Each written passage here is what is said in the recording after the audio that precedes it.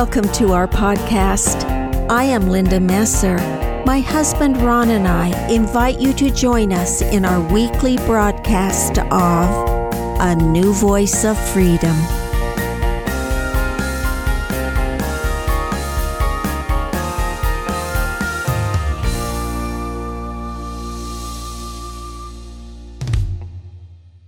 Welcome to Season 4 of A New Voice of Freedom, written by Ronald Keith Messer. This podcast is taken from a series of books written under the banner In Defense of Christianity. Podcast 165, Argument for the Existence of God, Episode 10 is entitled, The Expanding Universe. We must account for all observations of science, and as tools become more sophisticated, science becomes even more accurate in its findings. One of the greatest advances in astronomy is the Hubble telescope, named after Edwin Hubble, 1889 to 1953, who noticed the redshift, which indicated that the universe was expanding at a rapid rate as a result of the Big Bang. It was inferred that the universe, all matter, life, law energy, was compressed in a singularity smaller than an atom. The energy from that singularity was so powerful that when released, all matter has been expanding ever since. Whether the Big Bang occurred or not is for science to teach us. However, our small universe is a drop of water in the vast oceans of space. Our universe is to the cosmos what a grain of sand is to all the sands on earth. Life and law in the cosmos did not originate with the Big Bang, and our cosmos, estimated at 14 billion years, is an infant. There are other universes older than ours, and our own spirits are older, infinitely older, than all universes, and came from a timeless state. Science is in its infancy, and will never catch up to all the creations of God. The principle of causality, as stated by Stephen Hawking, asserts that there must be a complete set of laws that, given the state of the universe at a specific time, would specify how the universe would develop from that time forward. If that is true, then the Big Bang could only happen by a complete set of laws that specify how the universe would develop from that time forward. Law precedes creation, and accident had nothing to do with it. When science catches up to its own philosophy, it will turn away entirely from the accidental universe and admit to intelligent design. Where did that complete set of laws come from? A singularity is a specific state of the universe, and the Big Bang is from that time forward. Therefore, according to Mr. Hawking, a complete set of laws must have preceded the Big Bang. It is therefore impossible for the singularity to create the very laws that created the singularity, or something would come from nothing. What then accounts for the preexisting complete set of laws that created the singularity? Chaos cannot create law, but law can organize chaos. Therefore, science must account for the origin of law. In explaining the origins of life and the cosmos, scientists are always confronted with cosmic improbability. Our scientists tell us that if the expansion following the Big Bang had been even slightly slower, 1 quintillionth, the universe would have collapsed into a black hole, and everything destroyed. If the expansion had been even slightly faster, also 1 quintillionth, the universe would have expanded continually, never creating galaxies. But like the Earth, called the Goldilocks zone, the expansion was just right for galaxies to form. At what point do scientists become suspicious of everything being just right? The universe seems to be a Goldilocks zone as well. For that matter, as science expands its knowledge of the universe, it will find that everything is just right. What is even more exciting, if science is right, is that each galaxy of unimaginable size is a giant star maker, so that creation continues forever. Our scientists must deal with the anomaly of the Big Bang. However, as Christians, just as we hold our evolutionists to boundaries, we must also hold our astronomers to boundaries. 3 things must be accounted for. 1. Facts as we know them. We must continually separate fact, inference, and judgment. 2. the principle of causality and the law of creation. 3. The appearance of intelligent design. It is time to quit defending the obvious. Atheists reject God on principle, not on fact, and scientists quibbling over what caused the design, yet everyone sees a predictable pattern, and pattern is design. The difference is no longer on whether or not design exists. The difference is over what caused the design in the first place, or even the appearance of design, and who or what the designer is. Recently, the Hubble telescope focused on a dot in the sky as small as a pencil eraser, and discovered 10,000 other galaxies where astronomers thought there was nothing. That is one of the most significant events in astronomy, greater than Mr. Hubble's original discovery of a new galaxy and the redshift. It should make us question everything that we have previously learned about the universe. It is not a mere 14 billion years old. It goes on forever and fills all space. There should be no question about whether or not life exists on other planets. Of course life exists on other planets. Christians should be the first to preach the theory because God, by definition, is omniscient and omnipotent. The highest purpose of all creation is man. Why? If not to people other planets, would God create so many galaxies? The highly probable existence of life on other planets is the greatest proof of the existence of God that science can offer. The first conclusion is this. Even if our Milky Way is 14 billion years old, new universes are created all the time. The cosmos is ageless. There is no beginning, no middle, and no end to creation. It goes on forever. Who is to say that if we could travel to the end of our known universe and focus the Hubble telescope in another direction, we would also see infinite other galaxies everywhere we turn the telescope. And where you find galaxies, you find complete sets of laws. And where you find complete sets of laws, you find order. There would be infinite time, infinite space, infinite galaxies, infinite universes, and infinite order, all governed by a complete set of laws. That means the Big Bang is not the beginning of all creation. If it happened at all, it is just another instant in infinite creation.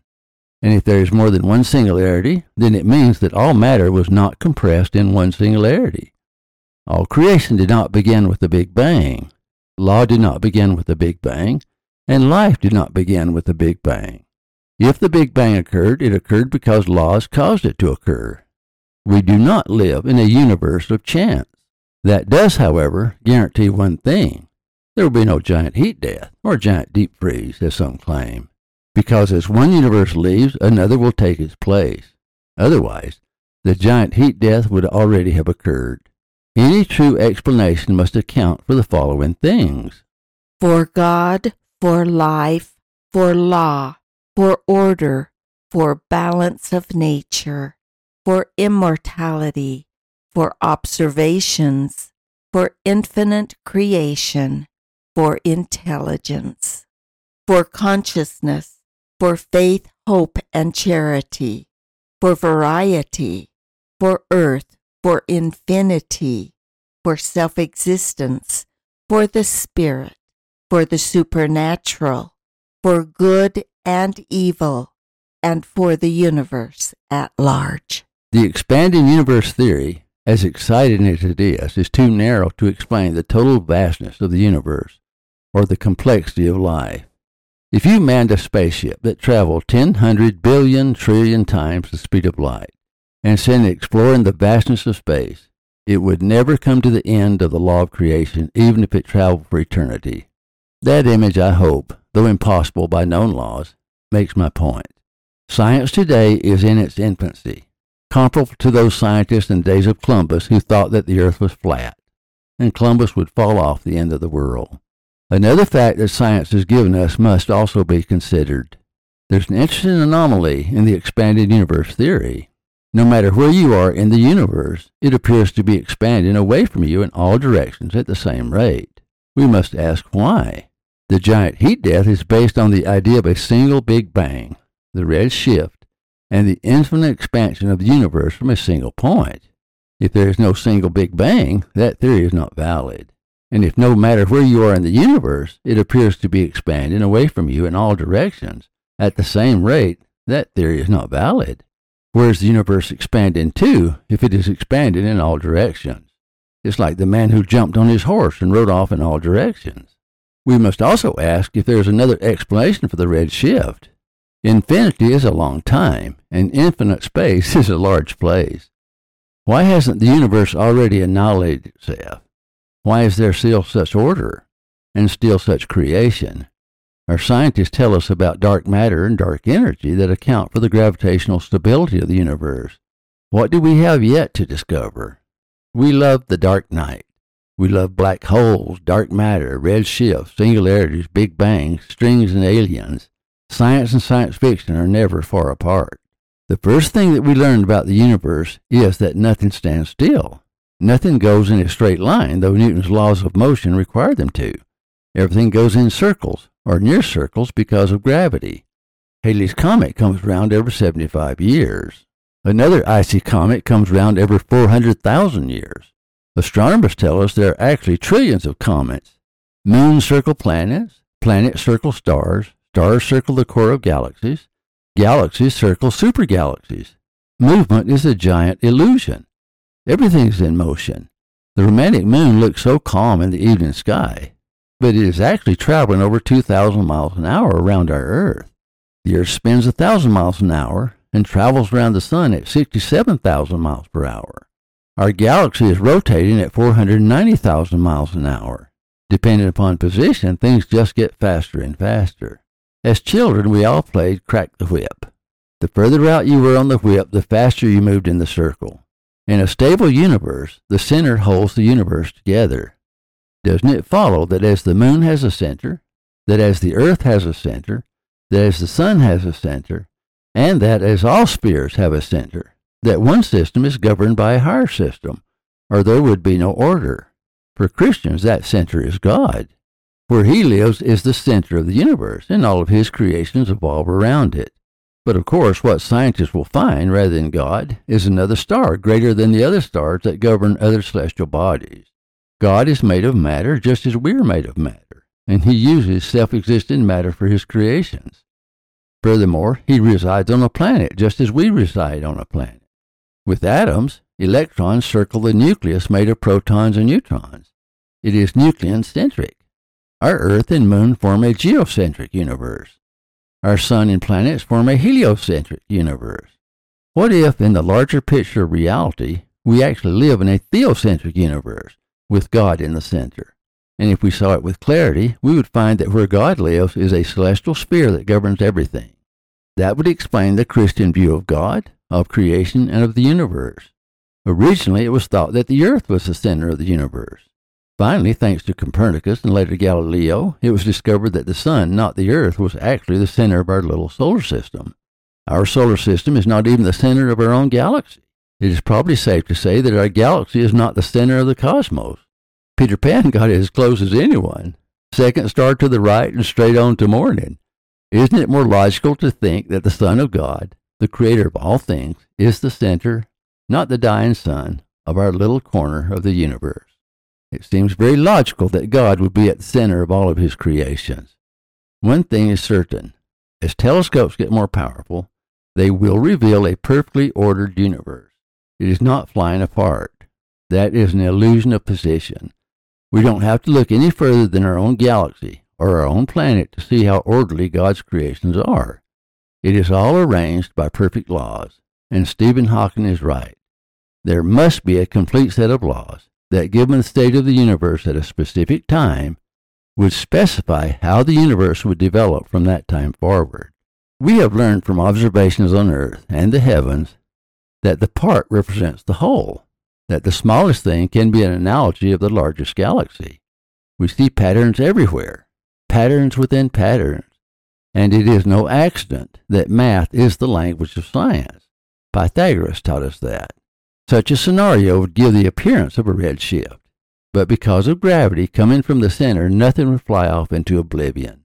Whatever causes the illusion of the redshift, it doesn't matter. Creation will continue forever. As creationists, we reject the annihilation theory categorically. We reject the self-existence of laws. We reject self-organization. We reject the theory that life began with the Big Bang. We reject the idea that matter is the cause of intelligent design. As with the theory of evolution, the Big Bang, if it occurred, must also stay within the parameters of law. Also, as with the theory of evolution, the Big Bang theory, even if it explains our corner of the universe, is insufficient to explain the infinite universe. Everything is governed by law, and law is organized and governed by God. There are certain assumptions that we must make about life and the law of creation that science eventually must account for. The infinite universe, the self-existence of life, the self-existence of matter and energy, the self-existence of chaos, the conservation laws, the forces of opposition, the self-existence of intelligence, the creation of laws, the organization of complete sets of laws. Laws cannot self-exist or self-organize. The existence of perfect order. Order is not self-existent. Entropy. No flesh, that includes plants, insects, animals, or man, has life in itself. Death of all biological forms of life is the evidence. When the body dies, it goes back into the elements. The perfect balance of the universe and the perfect balance of life and death. Evolution and entropy deal only with the body, not the spirit. The effects of evolution and entropy are entirely limited to mortality. The immortality of the spirit and the mortality of the body. The supernatural. The absolute necessity of law and the absolute necessity of complete sets of laws. The absolute necessity of intelligent design. Even science is beginning to admit that intelligence is necessary for creation. However, because they are unwilling to acknowledge God, they claim that life is inherent in nature. Some are actually claiming that life creates itself piece by piece. Something cannot come from nothing. Spiritual laws and temporal laws. Spiritual laws are as eternal as the spirit. Temporal laws manage all temporal matter. Spiritual laws manage everything. Laws are not temporal fixes, but eternal truths. The fine-tuned universe is governed by law, not by temporary fluctuations. Laws establish boundaries and conditions. As Christians, not only do we reject the giant heat death, we look forward to a new beginning, a new birth, a new set of laws. In Peter we read, "But, beloved, be not ignorant of this one thing, that one day is with the Lord as 1,000 years, and 1,000 years is one day. The Lord is not slack concerning his promise, as some men count slackness, but is long-suffering to usward, not willing that any should perish, but that all should come to repentance. But the day of the Lord will come as a thief in the night, in the which the heavens shall pass away with a great noise, and the elements shall melt with fervent heat. The earth also, and the works that are therein shall be burned up. Seeing then that all these things shall be dissolved, what manner of persons ought ye to be in all holy conversation and godliness, looking for and hastening unto the coming of the day of God, wherein the heavens being on fire shall be dissolved, and the elements shall melt with fervent heat. Nevertheless, we, according to his promise, look for new heavens and a new earth, wherein dwelleth righteousness. Wherefore, beloved, seeing that ye look for such things, be diligent that ye may be found of him in peace, without spot and blameless.